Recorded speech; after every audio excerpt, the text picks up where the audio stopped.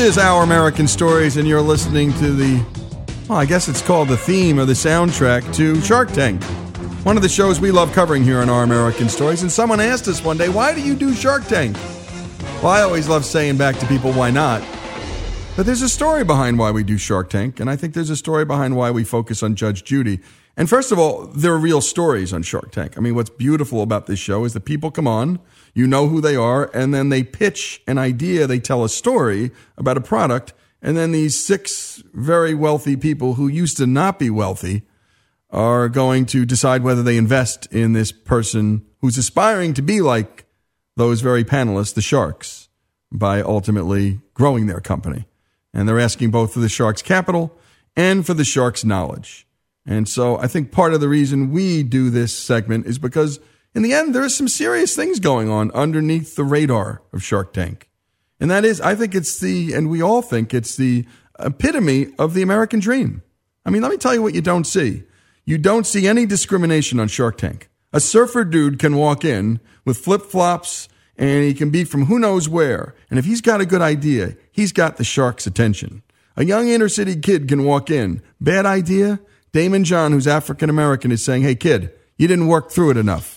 Go home. And so this is what makes Shark Tank what I consider egalitarian. It's also aspirational. The people on this show don't apologize for wanting to be wealthy. They do, and Americans want to be wealthy, and the wealthy people on that stage used to not be wealthy. They are, and they don't apologize for their wealth. And by the way, what are they doing with their wealth? They're trying to make other people wealthy. By the way, this is the story of capitalism that is never told in colleges, in grade school. So we actually think it's a mini economics course, but it's a heck of a lot of fun.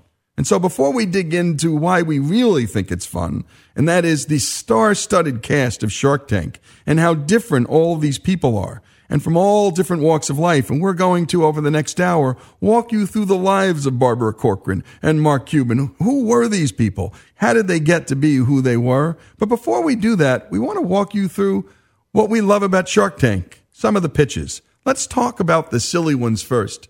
This particular pitch combined 2 problems and 1 really weird solution. I'm a board-certified urologist, and I have a successful practice in South Florida.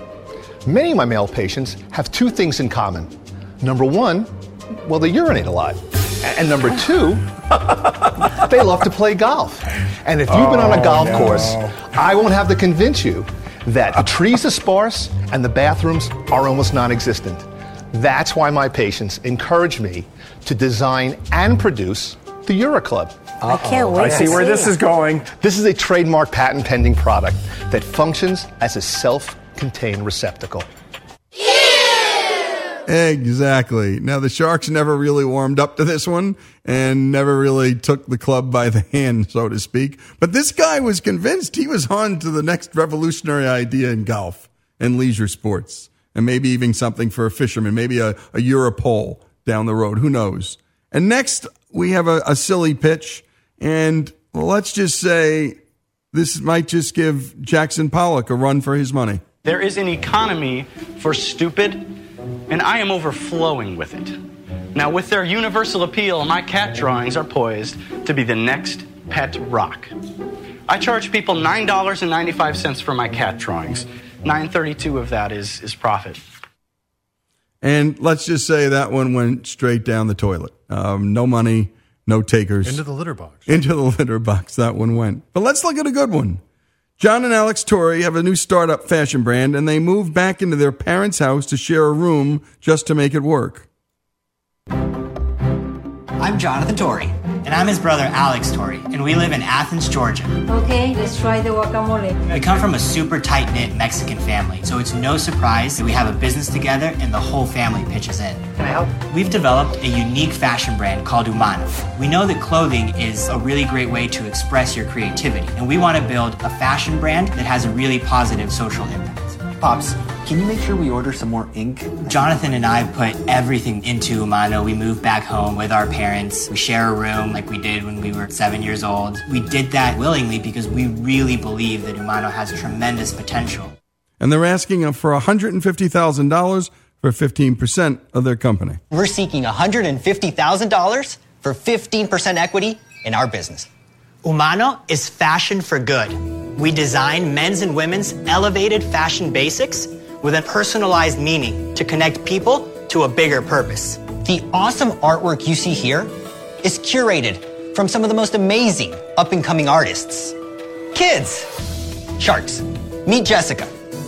She drew the skull and wants to be a teacher. How old is she? She's 7. Wearing Umano is a badge of pride, and it's a pledge, because with every product you purchase, Umano will give a backpack full of school supplies to empower young creative minds. So, always, what are the margins? What are the sales? The t-shirt is $48. Yes, sir. Walk me how much you pay for it, and then how much the gift bag costs that goes back. Retail, $48. Okay. The cost of the product, $7. The backpack and school supplies is $4. So we load up total at $11. We have a 48% margin plus. Last year, we sold $106,000. This year, we're scheduled to close at $250,000. And Mr. Wonderful worried about whether this would violate child labor laws, but in the end, we got to the in or out. Robert? I see a lot of risk. I'm out. Thank you very much. Yeah. It's embryonic. It's not me. I'm out. Thank you very much. Robert and Mr. Wonderful were out. What about Lori, Damon, and Cuban? I'm going to give you $150,000, but for 25%. I would have to offer the $150K for 33 1/3. Thank you very much for your offer. It's between Cuban and Lori or Damon. Who in the end gets the deal? Damon, we really thank you for your offer. We need to be able to protect some of that equity so that we can raise more money in the future. We would love to make a deal with Mark and Lori. So we have a deal? We have a deal. Done. Awesome. I can't wait to see you in the skull. Oh my God, I'll get you I hooked love up, it. pick up. I love it. Oh my God. Through our journey, we've probably heard 100 no's to one yes. 100,000 no's. So these yeses really help not only build our own confidence, but also the team's that we are on the right track. And that's what we love about Shark Tank. And when we come back, Barbara Corcoran, Lori Grenier, Mark Cuban, the whole staff, the whole cast, we're going to dig into their lives, how they got where they got. We're spending some time on Shark Tank here. Why we spend so much time on it, you'll soon find out. More after these messages. This is Our American Stories.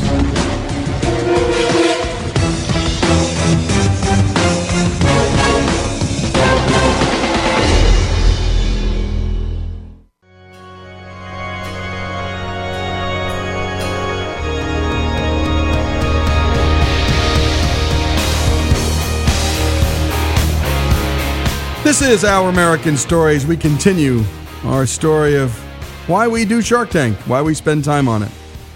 And now you're going to find out why. You know, those sharks all started out with nothing and needed the help of other sharks, other investors, so they could grow wealth.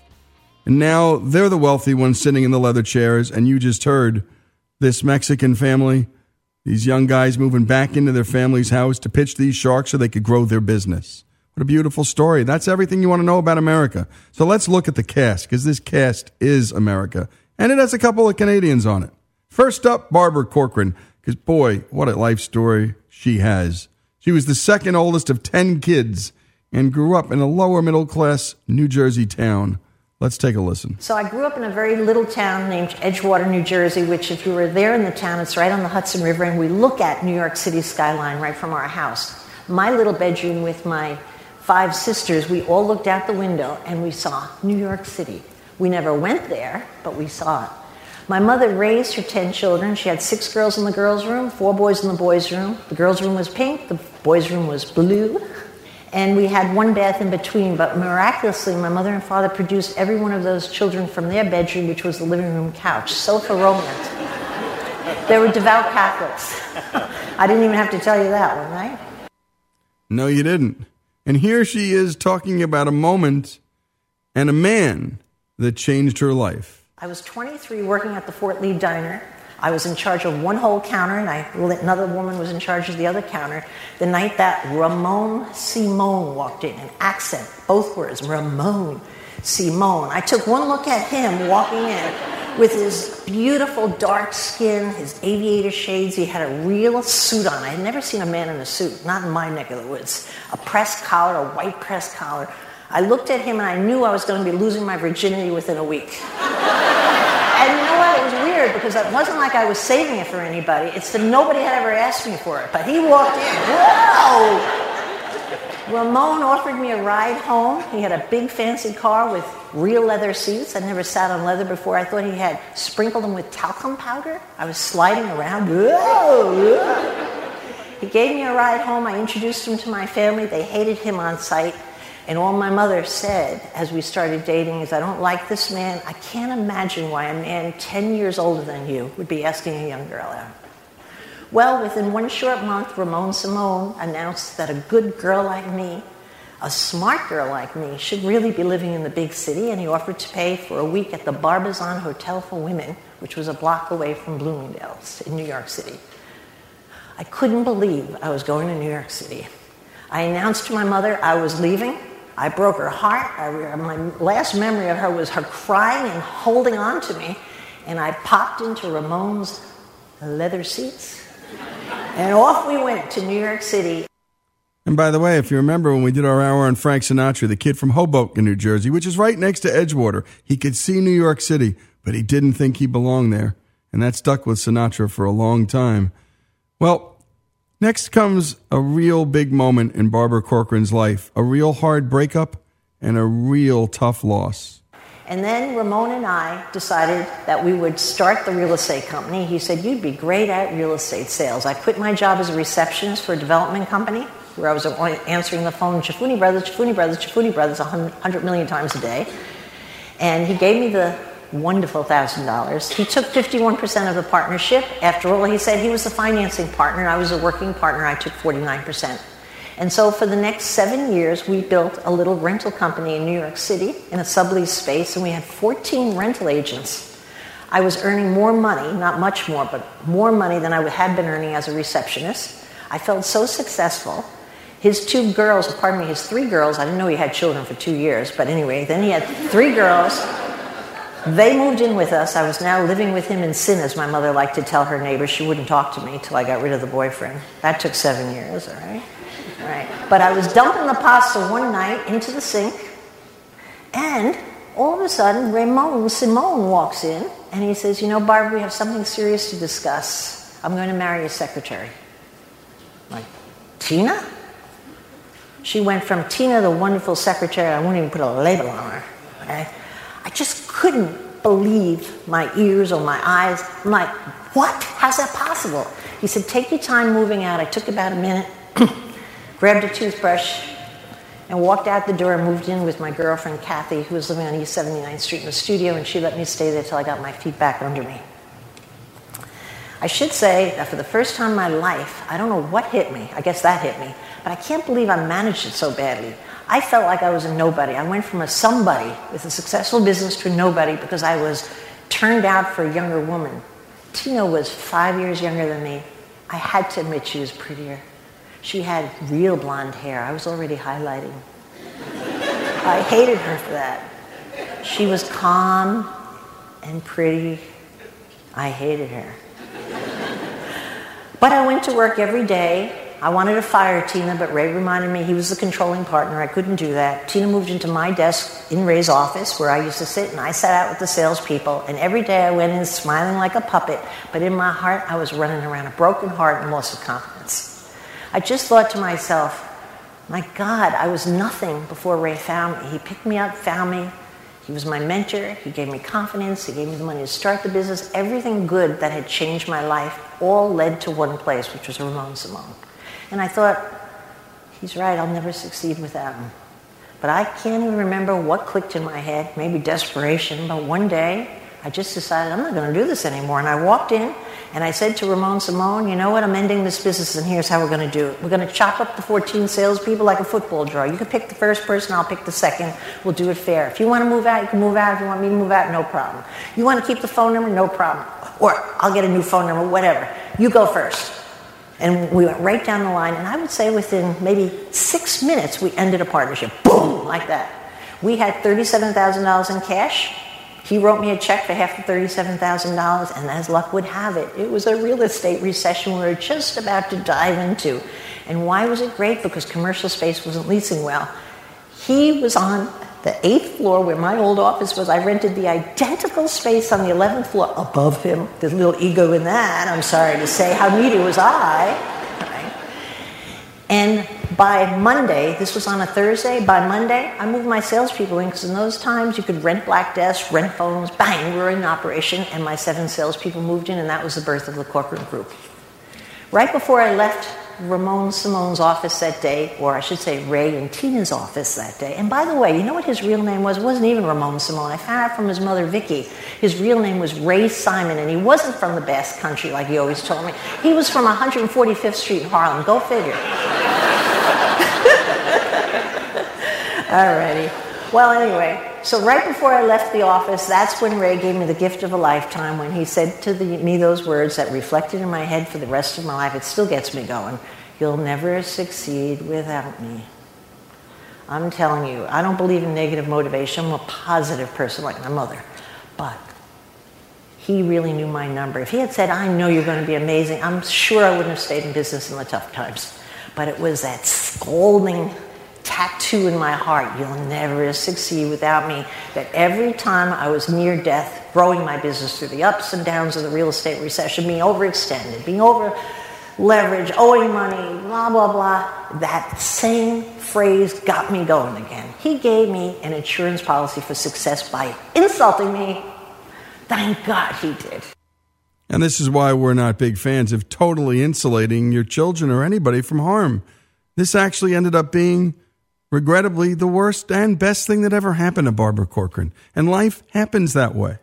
And here's Barbara Corcoran talking about a bias she exhibits when picking out certain contestants. And it's a bias towards people who either faced hard times or started with nothing. I'm very biased. They have a much better shot at succeeding. Why? A lot of reasons. They're more desirous. They've never had the fancy vacation, the delicious new car, the private schools, the higher education in many instances, and they aspire to it. So they get more satisfaction out of climbing that ladder and getting to it. And they've seen their parents struggle through life to give them whatever they've given them. They're more appreciative. They don't take things for granted. And you know what else, which I should have started with? They're totally free from expectation.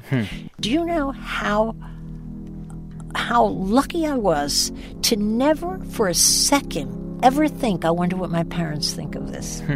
All it was just, let's see how far I could go. Yeah. I had nothing to lose and nowhere to go but up. Do you know how freeing that is to take risks? So they're not risk aversive, and you strive harder.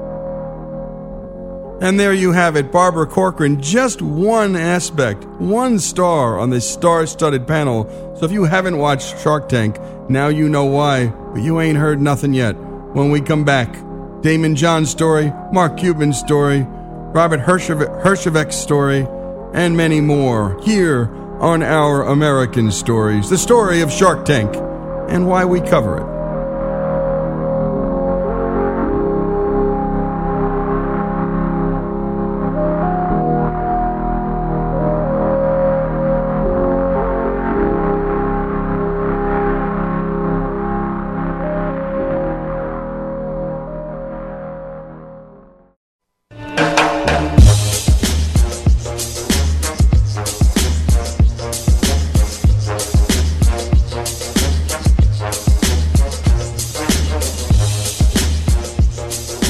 This is Our American Stories. We continue our story of why we like Shark Tank and why we spend time on Shark Tank.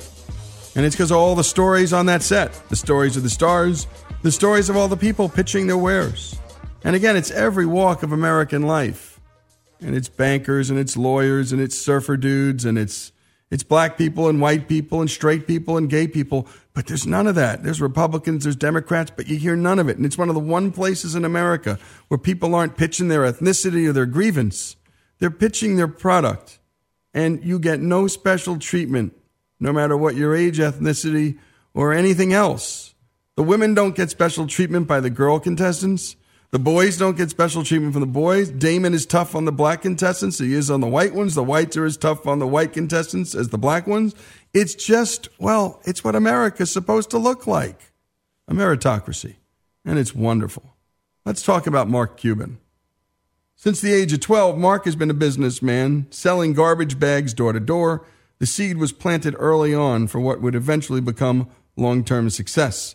After graduating from Indiana University, where he briefly owned the most popular bar in town, Mark moved to Dallas. After a dispute with an employer who wanted him to clean instead of closing an important sale, Mark created Micro Solutions, a computer consulting service. He went on to later sell Micro Solutions in 1990 to CompuServe. He's worth roughly $3.4 billion. Here's Mark Cuban reflecting on his early success. When I was about 12 years old, and I remember asking my dad to, I wanted new basketball shoes because I was a basketball junkie back then. He's like, well, your shoes work. If you want a new pair of tennis shoes, you have to go out there and get a job. And I'm like, Dad, I'm 12 years old, and it just so happens he was playing poker with his buddies, and one of his buddies was like, well, I got a job for you. I've got these garbage bags that we distribute. You can sell them door to door. I'm like, okay. And it was when I was selling them and realizing that I liked to sell and that I could sell and that I recognized that selling was about providing a service and creating value for people, that I knew that I would literally back then, I knew that I could always succeed. I remember I was 16, I think, when I started a stamp company and started going to stamp shows and trade shows and just working a little bit harder than other people and trading up from one stamp to the next. I remember one time I started with a quarter and bought a stamp and left with $50, thinking, hey, if I could do this, I could do anything. And it's not that everything worked. I failed a lot, but I never ever felt like I wouldn't be able to work hard enough to succeed. I've always been passionate. Some people thought, it's more OCD than anything else, which I think is a great trait for an entrepreneur. When I mentioned the stamp business, I would stay up till 3, 4 in the morning, even though I had to get up and go to school, and read Lynn's Stamp News and Scott's Stamp Journals and have them all memorized and use that to give myself an edge. Even when I was in college, I'd be in the library reading business books and just looking for business biographies and just reading all I could about business. When I had Micro Solutions and I started with no money, I pull all-nighters in front of borrowed computers, teaching myself software and how to program. It's just, I've always just really enjoyed just the competition of business. I think, in the sports business, I'll talk to our players and it'll be like, well, you guys compete for 48 minutes and you practice a couple hours and you work on your game independently a couple hours. But the ultimate sport is business because you have to compete with everybody.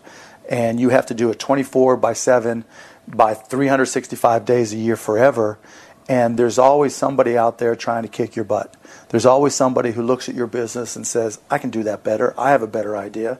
And you have to compete with that person. And all the while you have to make your customers happy, your employees happy. It's the competitive side of me that in any entrepreneur that I think that has to drive you. And I think that carries over into the Mavericks. I want to win and I want to compete. And by the way, you see this all the time. When they turn down entrepreneurs, it's often because they have this great idea, but they haven't done the work. And particularly on the sales front, they haven't gotten the sales. And what I love when Mark Cuban instructs these people, he doesn't just kick them out of the tank with no money. He gives them advice, like go out there and get sales and come back. He calls those people, by the way, wantrepreneurs. They want to be entrepreneurs, but they don't want to pay the price. They don't want to put in the work and the effort. By the way, his grandparents came to America with nothing but their name, Chebensky. They even lost that possession when the Russian Jewish family's name was changed at Ellis Island to a name Americans could more easily pronounce, Cuban. And by the way, his father was the son of an automobile upholsterer in a suburb of Pittsburgh. And he started thinking about being an entrepreneur when he was 12 and credits Ayn Rand's The Fountainhead for helping him formulate his philosophy of life. It was incredibly motivating to me, he told Forbes magazine. That book encouraged me to think as an individual, to take risks to reach my goals, and to take responsibility for my successes and my failures. And by the way, don't we wish that could be every kid, every American, having that philosophy of life? Would the country be better? And I think this is why we love Shark Tank. Let's listen to Damon John's story. He spent his childhood in Queens, New York, raised with 7 sisters and brothers by his single mom. In high school, he worked full-time as a part of a co-op program, which he credits with stoking his entrepreneurial spirit. After his high school graduation, he started a computer van service, but it was selling hats and clothing that would make Damon John his fortune.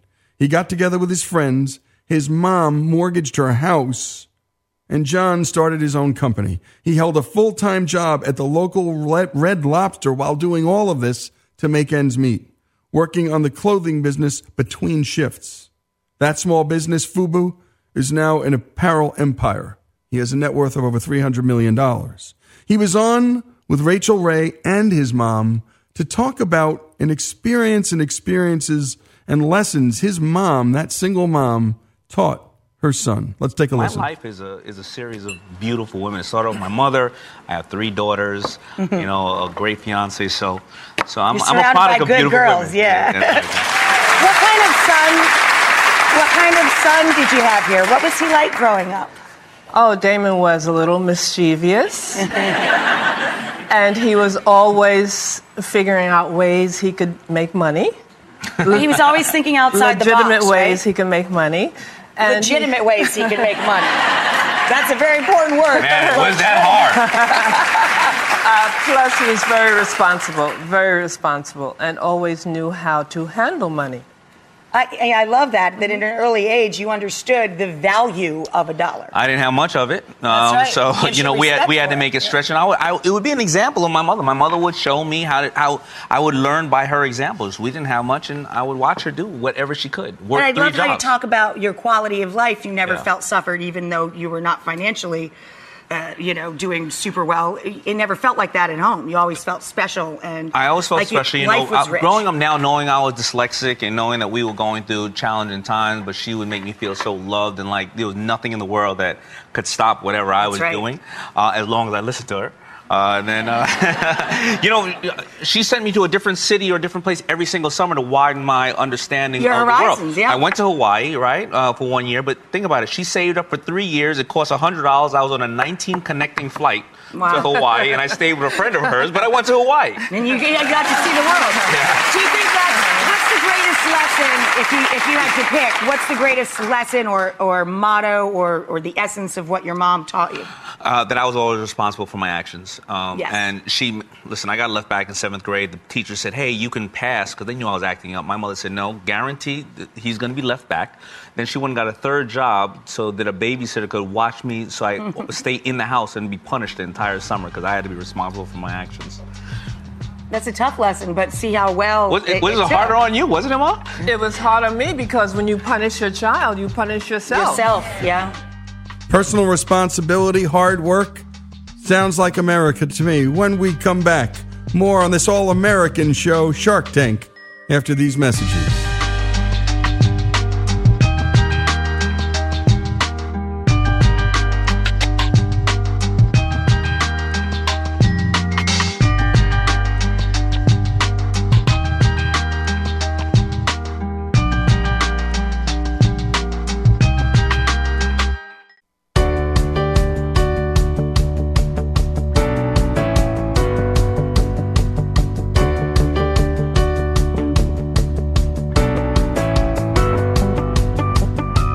This is Our American Stories, our final segment in our hour-long celebration of Shark Tank, which is just all American entertainment. And by the way, what we love is that the contestants are unapologetic about their ambitions, which is what makes Shark Tank so much fun. In an age when being wealthy merits an apology, or worse, is a social stigma, this show could even be called countercultural because it celebrates the pursuit and the creation of wealth. A crazy idea. And by the way, what makes it addictive is that the self-made millionaires and billionaires we're profiling and sitting on that panel are no different than the contestants pitching them. Because only 10, 20, or 30 years ago, they were those very same people. They get it. Pitching their businesses to rich investors, struggling to acquire capital, struggling to acquire knowledge. And that's what's just so good about this show. Let's look at another one of the sharks, Lori Grenier. She started with one idea and turned it into a multi-million-dollar international brand. She's now regarded as one of the most prolific inventors of retail products, having created over 500, and holds 120 U.S. and international patents. She is a Shark Tank 3-time Emmy Award winner, and here she is talking about how she got her start. Many of you know me from Shark Tank, maybe. Some of you know me from QVC. So many of you will wonder, well, how did she get there? How did she create 500 products? How did she get 120 patents? Well, the answer is actually kind of simple. I had a great idea. I had no schooling in business. I had no entrepreneurship class or MBA. I just thought of one great idea, and then I had the passion and the drive to bring it to life. And the key words there, well, at least for us, no MBA. She had an idea, and the word she used was drive. And it takes a lot of drive. And again, another one of our themes here on the show, entitlement society. You know, raising our kids with too much, taking away their drive and their curiosity, by the way. We had a terrific segment the other day and a terrific story in which we had the great Wayne Gretzky talking about hockey when he was young and how they just went out on the ice and played. And they were curious and they messed around, and there were no parents driving Wayne Gretzky around in hockey leagues all over the place. And he said he learned all the magic and everything just playing a lot with the friends nearby and having fun on the ice. And so a lot of these themes we come back to again and again. Let's talk about another character, and this one's a great one. Robert Herjavec, born in Croatia, he fled to communist Yugoslavia with his family when he was 8, settling in Toronto. There, the family lived in a friend's basement for 18 months. And by the way, you're going to hear a lot more of this story, but you're getting a flavor for it already, aren't you? Again, all these contestants start with nothing. All of the sharks, in the end, started with nothing too. Let's hear Robert and his life story. I was born in Croatia, which was a communist country when I was there called Yugoslavia. We had dirt floors and hay and no running water for a long time, but it never seemed bad because I was a little kid, my grandmother, lots of family, dogs, cats, horses. You never know the situation you grow up in until you compare it to something else. Yugoslavia was a great country if you were part of the Communist Party. My dad was very anti-communist and would say all kinds of bad things about communism. And he got thrown in jail 22 times. And the last time he got thrown in, he was told, if you come back, you will never return. He packed a suitcase, grabbed my mom and me, and he crossed the border to Italy, got on a boat, and came to Canada. In Yugoslavia, my dad was such a happy guy. He was a manager and he was pretty up there. He was well respected for what he did. And then he comes to Canada and he's sweeping floors in a factory. He was never the same. I think I'm like every other kid. You never appreciate your parents until they're gone. And I just think how hard he worked to give me that opportunity. And I just feel such a need to justify that sacrifice. I had lots of dreams when I was growing up. I wanted to be a detective, a vet, a race car driver. I was so unfocused. My best friend went for this interview at a computer company, and I'm thinking, computers, who cares? Boring. Until he says, the starting salary is $30,000. I'm like, what? And he says, well, I didn't get the job. Here's the guy's number. Call him. That's how I got started in the computer business. The Herjavec Group is one of the world's largest cybersecurity companies. I'm really passionate about it because it feels like we do good. I really think the world is changing. The internet has a lot of good, but has a lot of potential bad. And by protecting companies, we're making the world a safer place. I think what makes me different than the other sharks is I'm an actual immigrant. I actually came here on a boat. That shapes a lot of how I think and who I am. People think today, oh, I can't get ahead. It's really hard. Yeah, damn right it's really hard. And it should be hard. Entrepreneurship is the great equalizer. It's not about who your parents are. It's not about your color. It's not about your sex. It's not about your religion. You know, business doesn't really care. Business only cares about the value that you add. Indeed, it only cares about the value that you add. And by the way, what a story here. He was in his 20s and between jobs when a college roommate, as you just heard him talk about, told him about IBM mainframes and emulation boards, but here's what he didn't say. He was underqualified for that position, but talked his way into the role by offering to work for free for the first 6 months. While working for free, he did what Corcoran did. He waited tables at local restaurants. He ended up becoming a general manager of that computer company, left it to start his own business from the basement of his home, ended up selling his first business to AT&T for over $100 million. But he worked for free for 6 months at the company, and the company taught him what he needed to learn because he didn't know anything about computers, and that would be called an apprenticeship, folks. And by the way, that's almost illegal right now in America. You got to go to some college and spend money. He didn't spend money. He worked for free. And then he had a part-time job. And some of this common sense stuff, I think, is going to start creeping back into this great country as we overemphasize pushing kids into college, saddling up with debt, and no real skills, particularly grit. Particularly just toughing it out. We're not giving them those skill sets. Last but not least, everyone's favorite character. Love him or hate him. You either love him or you love to hate him. But the show is not the same without him. And that is, of course, Mr. Wonderful. How did Kevin O'Leary become Mr. Wonderful? Well, it started in, if you can believe it, Canada again. He was born in Montreal to an Irish father and a Lebanese mother. O'Leary's father died when he was young, and it was his stepfather and mother who shaped a lot of his life. His mom saved a third of each paycheck, putting the funds into a large cap dividend-yielding stock and bond fund. Nobody knew how good of an investor she was until she died. But suffice it to say, her son was impressed. But back when O'Leary was a kid, he seemed more into guitars than making money or building empires. All of that changed thanks to one job. I remember my very first job. It was at a place called Magoo Ice Cream Parlor in Ottawa, Canada.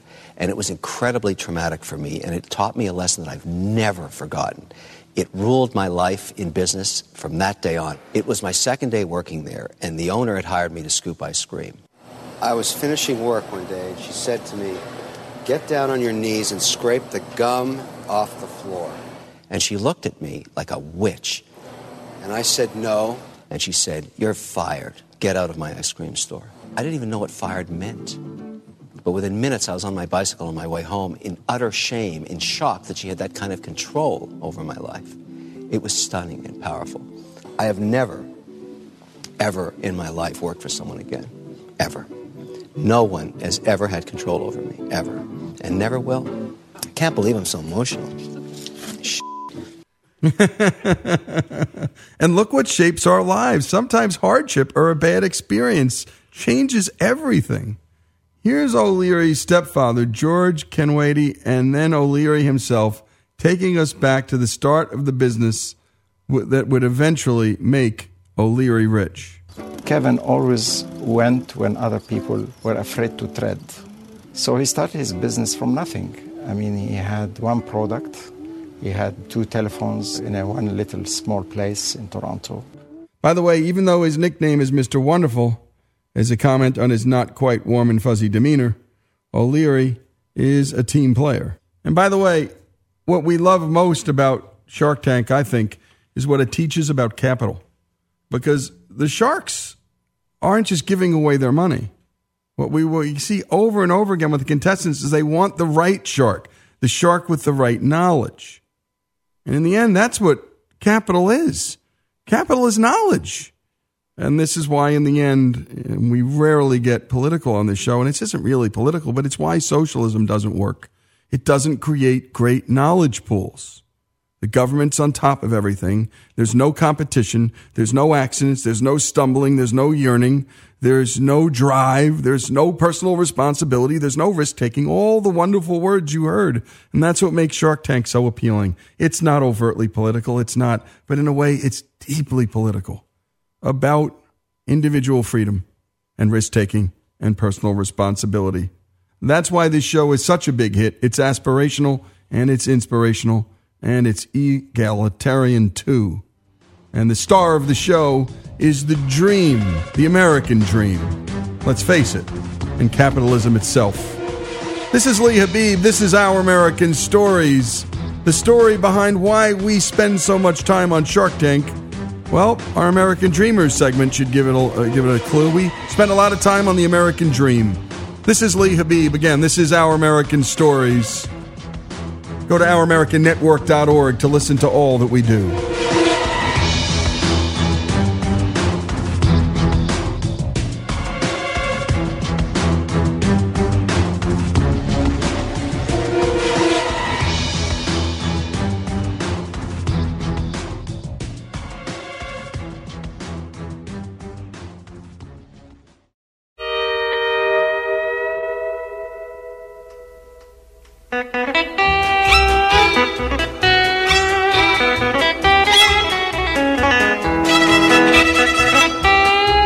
This is Our American Stories, and one of our favorite things to do is bring back old stories, because the great ones stand the test of time. And hey, if you've never heard an old story, it's new to you. Abbott and Costello are comedy legends, but how many of us hear their material nowadays? At the height of their fame in the 1940s, they were among the most popular and the most highly paid entertainers in the world. Bud Abbott was born into a showbiz family. His father was an advance man for the Ringling Brothers Circus. His mother was a bareback rider. Lou Costello became a comic after failing to break into acting. Almost by chance, Bud Abbott was working at the Casino Theater in Brooklyn, New York in 1931 when a Lou Costello was the comic on stage, and Costello needed a substitute straight man. Abbott and Costello were an instant success. Abbott was tall, thin, sardonic, and insulting, even condescending, always ready to slap down Costello for some idiotic comment. Costello was the buffoon, short, fat, always the sympathetic character. They worked the burlesque and vaudeville circuit and got national exposure in 1938 on the popular radio show, The Kate Smith Hour. This led to Broadway to a four-movie deal with Universal and their own national radio show. One of their early radio performances was this one called Who's on First?, a skit about baseball they wrote in collaboration with comedy writer John Grant. It became one of their most famous routines and one of the most famous comedy routines in history. Let's take a listen.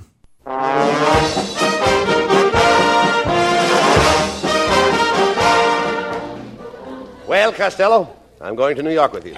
You know, Bucky Harris, the Yanks manager, gave me a job as coach for as long as you're on the team. Look, Abbott, if you're the coach, you must know all the players. I certainly do. Well, you know, I never met the guys, so you'll have to tell me their names, and then I'll know who's playing on the team. Oh, I'll tell you their names, but you know, strange it may seem, they give these ball players nowadays very peculiar names. You mean funny names? Strange names, pet names, like Dizzy Dean and... His brother Daffy? Daffy Dean. I'm their French cousin. French? Gouffet. Gouffet Dean, oh, I see. Well, let's see, we have on the bags, we have who's on first, what's on second, I don't know who's on third. That's what I want to find out. I say, who's on first, what's on second, I don't know who's on third. Are you the manager? Yes. You're going to be the coach, too? Yes. And you know the fellow's name? Well, I should. Well, then who's on first? Yes. I mean the fellow's name. Who? The guy on first. Who? The first baseman. Who? The guy playing first. Who is on first? I'm asking you who's on first. That's the man's name. That's whose name? Yes. Well, go ahead and tell me. That's it. That's who? Yes. Look, you got a first baseman? Certainly. Who's playing first? That's right. When you pay off the first baseman every month, who gets the money? Every dollar of it. All I'm trying to find out is the fellow's name on first base. Who? The guy that gets the money. That's it. Who gets the money on first base? He does, every dollar. Sometimes his wife comes down and collects it. Whose wife? Yes. What's wrong with that? Look, all I want to know is when you sign up the first baseman, how does he sign his name to the Who? contract? The guy. Who? How does he sign his name? That's how he signs it. Who? Yes. All I'm trying to find out is what's the guy's name on first base? No, what is on second base? I'm not asking you who's on second. Who's on first? One base at a time. Well, don't change the players. I'm not changing nobody. Take it easy, buddy. I'm only asking you, who's the guy on first base? That's right. Okay. All right. I mean, what's the guy's name on first base? No, what is on second? I'm not asking you who's on second. Who's on first? I don't know. Oh, he's on third. We're not talking about him. Now, let's forget about that.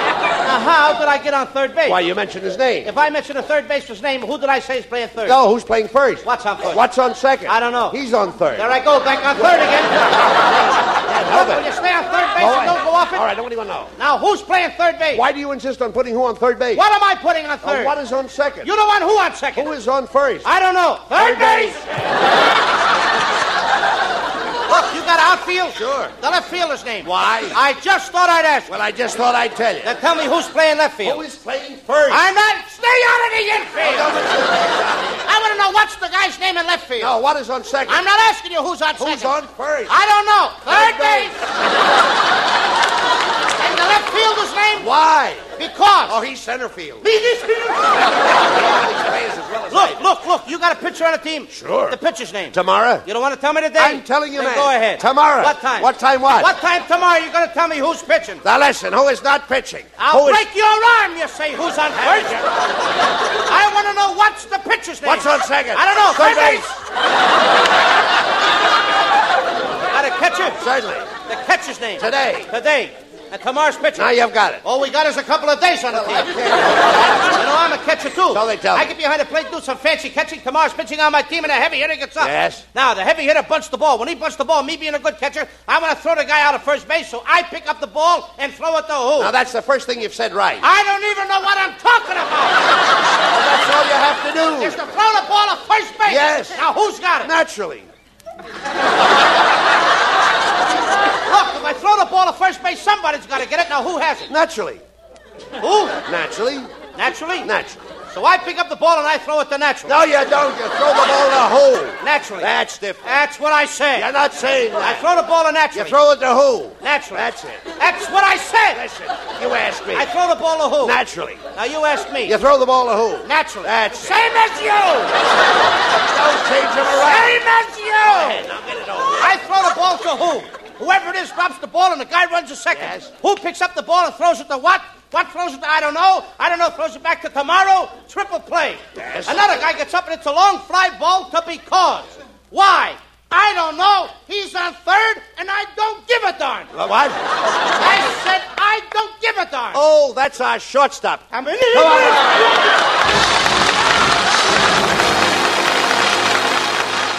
And there you have it, one of the great comic bits of all time. And what timing, folks. And that's all those years in burlesque and in vaudeville doing this many times a day. And by the way, the dozens of comedies these two guys produced provided comic relief to an entire nation steeped in the tragedy of World War II. That's when they came to rise in their fame, and the nation needed the laughs desperately.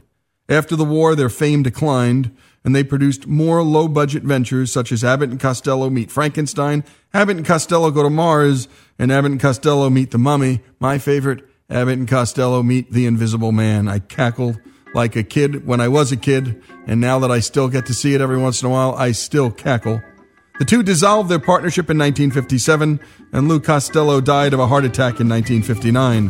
While Costello might be the better-remembered comedian of the pair, Costello himself believed that Abbott was the true linchpin of their success and always insisted on splitting their earnings 60-40 in Abbott's favor. Quote, "Comics are a dime a dozen," he explained. "Good straight men are hard to find." This is Our American Stories, Abbott and Costello's story. Who's on first story? I don't know. More after these messages.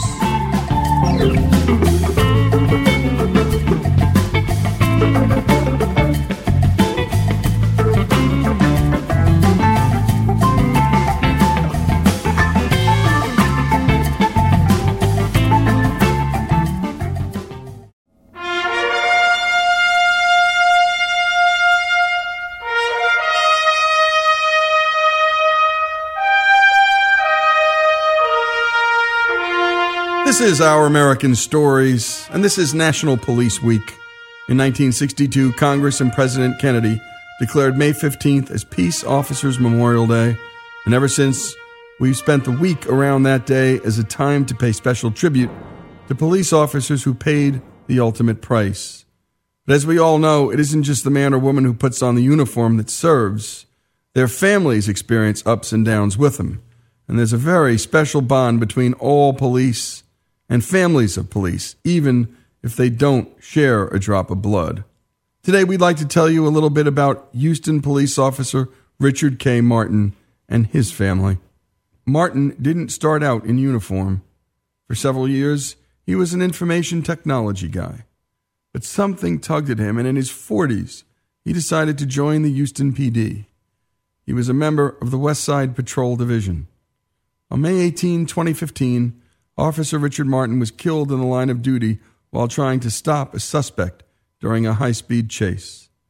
As he heard the chase approaching his position, Officer Martin left the safety of his vehicle to lay down spike strips in the road to try to slow or stop the fleeing suspect. Tragically, Martin was intentionally struck and killed by the 33-year-old suspect, who soon took his own life. Martin was described by his fellow officers as a man with high standards, the sort of man who was always there when you needed a helping hand. Borrowing a thought from Douglas MacArthur, a Houston police colleague said of Officer Martin, quote, "A true leader has the confidence to stand alone, the courage to make tough decisions, and the compassion to listen to the needs of others.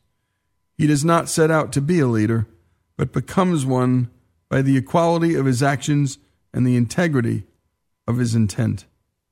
Martin's colleague continued, "Officer Richard Martin, our brother, exhibited all of these characteristics. He had the courage to stand alone in the attempt to stop a dangerous criminal and made the ultimate sacrifice." At Officer Martin's funeral, many stood with him and his loved ones. With the room quiet enough to hear a pin drop, a Houston police chaplain in dress uniform introduced Martin's 2 children. Officer Martin's 22-year-old daughter, Cynthia, gained her composure and shared this story about her dad. There's so many people here. My dad would think that was crazy. He hated attention on him. Thank you guys for all being here. Didn't really write anything down because it was too hard, so I just thought I would wing it. And I was just gonna share a couple of stories of my dad. I remember when my mom told me about when I was born. I had to get the little forceps used on me, so my head was all messed up. My dad turns and looks at the doctor, and he's like, "Is her head gonna go back to normal?" Hope it did. And I remember when Blockbuster was here, and if I wanted to rent an extra movie, I used to have to do little competitions. I hated jalapenos, but he would make me eat like 20 of them. Or, put the salt in my hand and hold an ice cube and see, if he could hold it longer than me, then, I couldn't get it and stuff like that. We used to always do your mama jokes to each other. I remember one time I told him this one. Oh my gosh, I never seen him laugh so hard. And I love that picture of him because you can never get him to smile in pictures. He would just smirk. And we actually had our braces at the same time.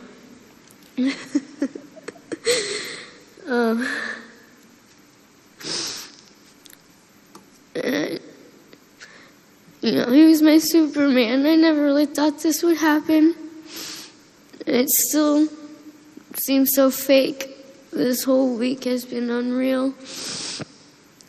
I just love him so much, and I'm going to miss him. And my Aunt Karen just wanted me to say a little something. That's his baby sister, and, they were real close. And every time he went to Oklahoma, he would always visit her, and she loves him so much, and she's going to miss him as well. I guess that's all I really have to say. He was my Superman. And then the chaplain gave Cynthia a hug, and a young man walked up on the stage next, only 11 years old. This was Officer Martin's son. Here's the voice of the Houston police chaplain. Well, this is Tyler Martin. He's a great baseball player. He wrote a letter for his dad, and he asked me, he said, "Chaplain, will you mind reading the letter for me?"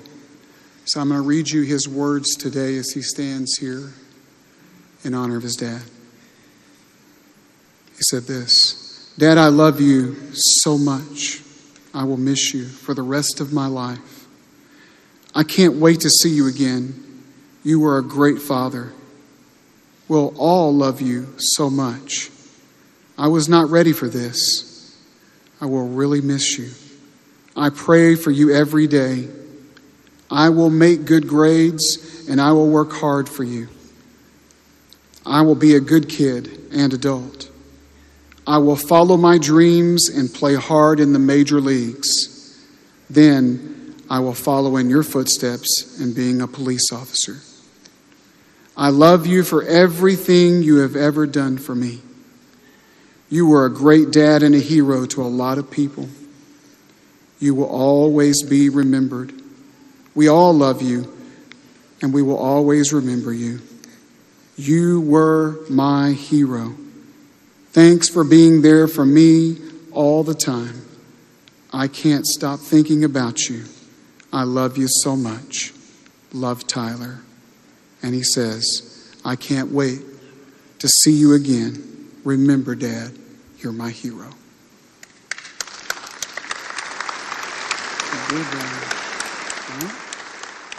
And Tyler stood quietly by the podium with his head bowed during that reading. And when a few tears ran down his cheek, his sister put her hand on the back of his head and cried with him. About a year and a half after their father's funeral, Tyler, his sister Cynthia, and his dad's fellow officers met again in a very different setting. Fewer tears, just as much love. You're going to hear the voices of Tyler's mom and sister in this clip, talking about how Houston police officers showed up in force to support the young man at his first 8th grade football game.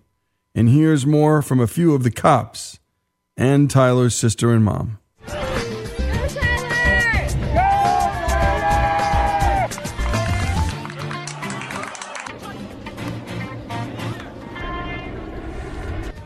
A couple of the officers just took this idea and they ran with it and asked everybody to be a part of it. And we're very thankful, very grateful. It's important for us to show Tyler that we are still family, because his dad was killed, a little over a year ago. We are standing in for his dad. Every one of us is out here. The 5,200 in HPE and the thousands around the area, and it's important that Tyler knows that he has our support. Oh, I'm sure he's probably really excited. He's probably just like me, just grateful that they are able to come. He does tell me that he knows that his dad is going to be on the field with him. And I think when he looks up in the stands and he sees the officers here, it's just going to remind him that, yes, his dad is on the field with him. Well, I'm here to support Tyler Martin. Obviously, everyone knows his father was killed while chasing some suspects, and so I felt like I should be here to support his son. Knowing Tyler the way I do, I think it makes him feel great. I think he enjoys his HPD and his Blue family all over the area. Seeing the officers reminds them that their dad was a hero and what he did for this community. And I don't ever want them to forget that. And I can't do that without these officers being in their lives. And celebrating and honoring fallen police, National Police Week, Houston Police Officer Richard K. Martin. And what a wonderful thing that fallen officers' brothers do for them and their families. And again, this is the kind of story you don't hear in the media, but we deliver it each and every day here on Our American Stories, the story of Houston police officer, fallen officer, Richard K. Martin.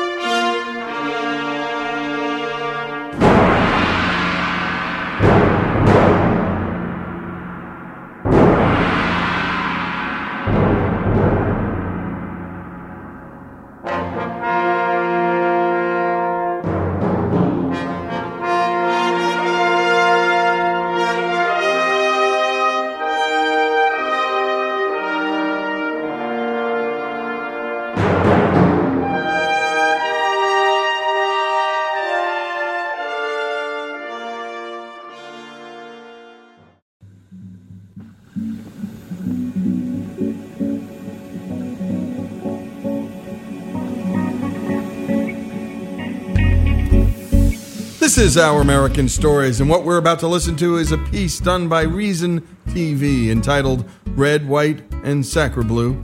It's written and hosted by Ted Bolliker. Sacre Bleu! The story chronicles how the American free market spurned competition in the wine world. America, which was once known for having the type of wine that goes good with a hamburger, ended up, to the amazement of the world and especially the French, surpassing all of their competition. Let's take a listen. France has long ruled the world of wine. Sure, since at least the mid-20th century, the U.S. has tried to match the sophistication of French wines. But it's been a tough sell. Say hello to Gallo wine. When wine elves failed to convey sophistication, American winemakers turned to classy British actors. I like the unusual flavor of Thunderbird wine. If you don't recognize the Thunderbird label, it's because the bottle is usually covered with a brown paper bag. This champagne doesn't come from France. Even the legendary Orson Welles couldn't close the gap with the French. Take two. Ah, the French. These boozy outtakes confirmed that Yankee wines were good for just one thing. Ah, the French. Getting blitzed. Get rippled. American wines deserve to be paired with food of equal sophistication, says French wine expert Jean-Noël Formeau. Something like the hamburger. Because the hamburger is not a sophisticated dish in the sense of cooking. It's greasy, it's messy. Hamburger Nation could never make wine like France, so it must have sounded like a cruel joke when, in 1976, a one-of-its-kind competition was arranged. There was a tasting in Paris that French wines compared to California wines. Mighty France versus lowly California in a blind taste test judged entirely by French wine connoisseurs. They would sample some of the best wine from each location and vote for their favorite red and their favorite white. Formeau says the French were confident, even arrogant. It's going to be so easy. Only it wasn't so easy. The impossible happened. Hamburger Nation won top honors for both red and white. And France took a slap in the face. I was feeling like I was born again. Mike Gergich made the winning white. It was displayed at the Smithsonian, and his story was told in a popular book. The Paris tasting made him a legend, but back then even Gergich couldn't believe he had won. I said, are you sure it's me? How could this American, an immigrant who fled communist Yugoslavia, shock the world? Yes, California's natural gifts and his own talent were essential, but so was something else. The freedom to create wine his own way. Different when I came from communism, where it was not freedom. I have used American opportunity. Gergich was raised in a small village in Croatia. He developed a taste for wine at a very young age. To be honest, my mama switched me from breast milk at the age of 2.5 to wine. And I liked it. When Gergich arrived in California, he was nearly penniless, but he knew he was in the right place. I already felt that there is a kind of a vibration in the air, that people are trying to compete. One of the great things that we do in America, and you hope it doesn't go away, is we have this great sense of adventure. Squire Friedel owns Sonoma County's Glen Lyon Winery. He says California's history of freewheeling winemaking helped revolutionize the craft. We have a great sense of let's try something new, let's try something different. It's different in France, he says, where the government exerts control over many aspects of winemaking. They even have tasters that come out from the government. Formeau was an official taster for the French government. Not a bad gig. I go to different chateaux and I taste, and the wine passes or doesn't pass. He says the rich tradition that has produced such revered wine also has a downside. The beauty of France is we have a lot of traditions. The problem of France, we have so many we cannot do anything. I suggest that you try Thunderbird. It's really delightful. California progressed from Thunderbird to Gergich's award-winning wine in just a couple of decades. The centuries-old chasm between French and American winemakers was closing quickly. The French were interested to understand what was going on in California. Hamburger Nation could teach the French something about wine? How fun for Friedel to ponder, given what he used to do for a living. I was the Ronald McDonald, the second one. That was wonderful. The day I signed the contract is the day that we put the house on the market. Acting in commercials gave Friedel the financial security to start his own winery. And he remembers how important the Paris tasting was for the young California industry. And that, of course, put us on the map, where no one could make fun of us anymore as the younger brother. But I think it was the 80s where everything started to get ramp up very quickly. We all started to get it. Up to 1980, America has never been the land of great food or great wine. So in 1980, Formeau headed west. My job was to come to California for 6 months, and it's people who say to spy. So what did the wine spy find in California? An atmosphere of innovation. And because of that, America has been able to create many things that have changed really the way wine is made today. Innovations like stainless steel tanks or malolactic fermentation, a process Gergich helped develop, which counteracts tartness in wine. It's extremely difficult in France compared to here that you are always tied in some rules that are either government rules or quote-unquote family rules. Not having the rules and regulations that they have in much of Europe, and particularly in France, we're able to experiment. Friedel recalls his first experiments. First wines just sucked. They were not very good at all, but you learn. First he planted Cabernet grapes, but eventually he discovered the climate was a tad too cool for them. He switched to Syrah, and since then his Syrah has been served in some of America's finest restaurants. What if he tried this grape switcheroo in France? You can't do it. You just can't do it. In France, it'd be illegal for Friedel to switch to Syrah, Pinot Noir, or any other unapproved grape. If I want to grow Pinot Noir, I want to be able to grow Pinot Noir. Too bad. The French government decides which grapes may be planted where. The government regulates everything from alcohol content to pruning methods. The result? It's harder for French winemakers to innovate. The French wine industry is floundering. France still exports more wine, but look at how American exports have grown since the 1976 tasting. The U.S. and other New World winemakers are gaining market share and challenging French dominance. I think France has been lost a little bit for a while. Formeau grew weary of French rules and traditions. I don't like that weight of tradition, but on the top of that, they don't like people like me who come with new ideas. It doesn't go with the establishment. What was supposed to be a 6-month reconnaissance mission has turned into nearly 30 years in a new land. Formeau quit his job as an official taster for the French government, and as co-founder of Chateau Potel, he's now a celebrated wine entrepreneur in California. Here I felt free and I could be successful, and that's why I've been doing here what I couldn't done in France. But don't forget about France. Formeau says global competition has forced French winemakers to step up their game, and that means better wine for all of us. This is Our American Stories, and we thank Reason TV for that piece. Go to Reason.com, and the piece was called Red, White, and Sacre Bleu. And by the way, we love Sacre Bleu. And we love telling stories about, well, innovation, competition, and free enterprise, and just what freedom does. And the country that produces the great hamburger also does produce great wine. That's right. And that's Jesse. He can't help himself. This is Our American Stories. And listen to all that we do by going to OurAmericanNetwork.org. Our Dodd-Frank series, Where Have You Gone, George Bailey, is terrific on this same kind of subject. Also, the work we've done with hair braiding or credentialing, where the government's coming in and micromanaging our lives.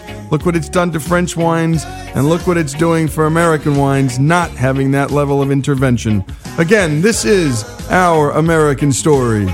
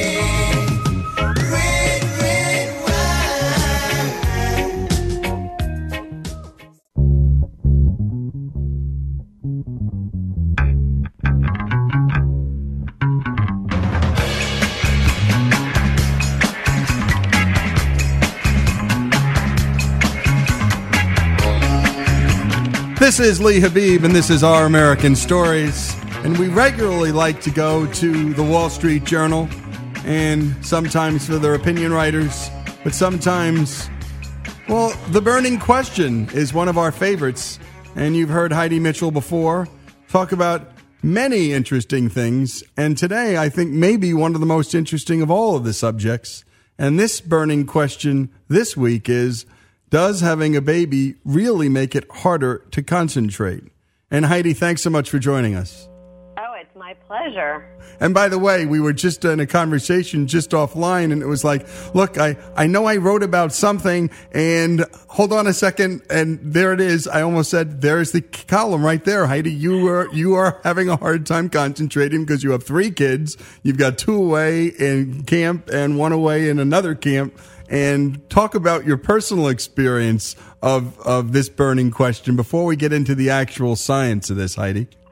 Well, I think, it's a sort of misconception that is something called mommy brain, right? It's like this fogginess that you feel like you're being pulled in so many directions it's not just when you have babies, though, it's when you have kids in general, and fathers feel it too, right? It's hard to focus on work when something important is going on with your kid, and I think we all feel that way. But your brain's super adaptive, and we've evolved for many generations, and so have other animals. And there's lots of evidence out there that say that, maybe not definitively prove, but lots of evidence to show that maybe having your kids doesn't make it harder to concentrate. Maybe it just feels that way, but it makes you better at some things. Yeah, I once heard, it was a unique little autobiography. Judge Ginsburg was being interviewed, and she talked about having a child while she was in her first year at Harvard. Her husband then moved to Columbia. She went with him. And she talked about the fact that having a child actually focused her more. She had to get home and take care of the child, so she had this tremendous focus in her study time because she wanted to get to that child. And she also said that in a sense it made her an adult, and it took her away from the worries of the traditional law student. And it was fascinating to hear that from someone like Judge Ginsburg, who, by the way, when she was at Columbia, was one of just several women in the entire class, Heidi. The notorious RBJ. And that's RBG. Right, the notorious RBG. That's right. So tell me this, Heidi. Role model. What are the earliest changes to a woman's brain even before the baby is born?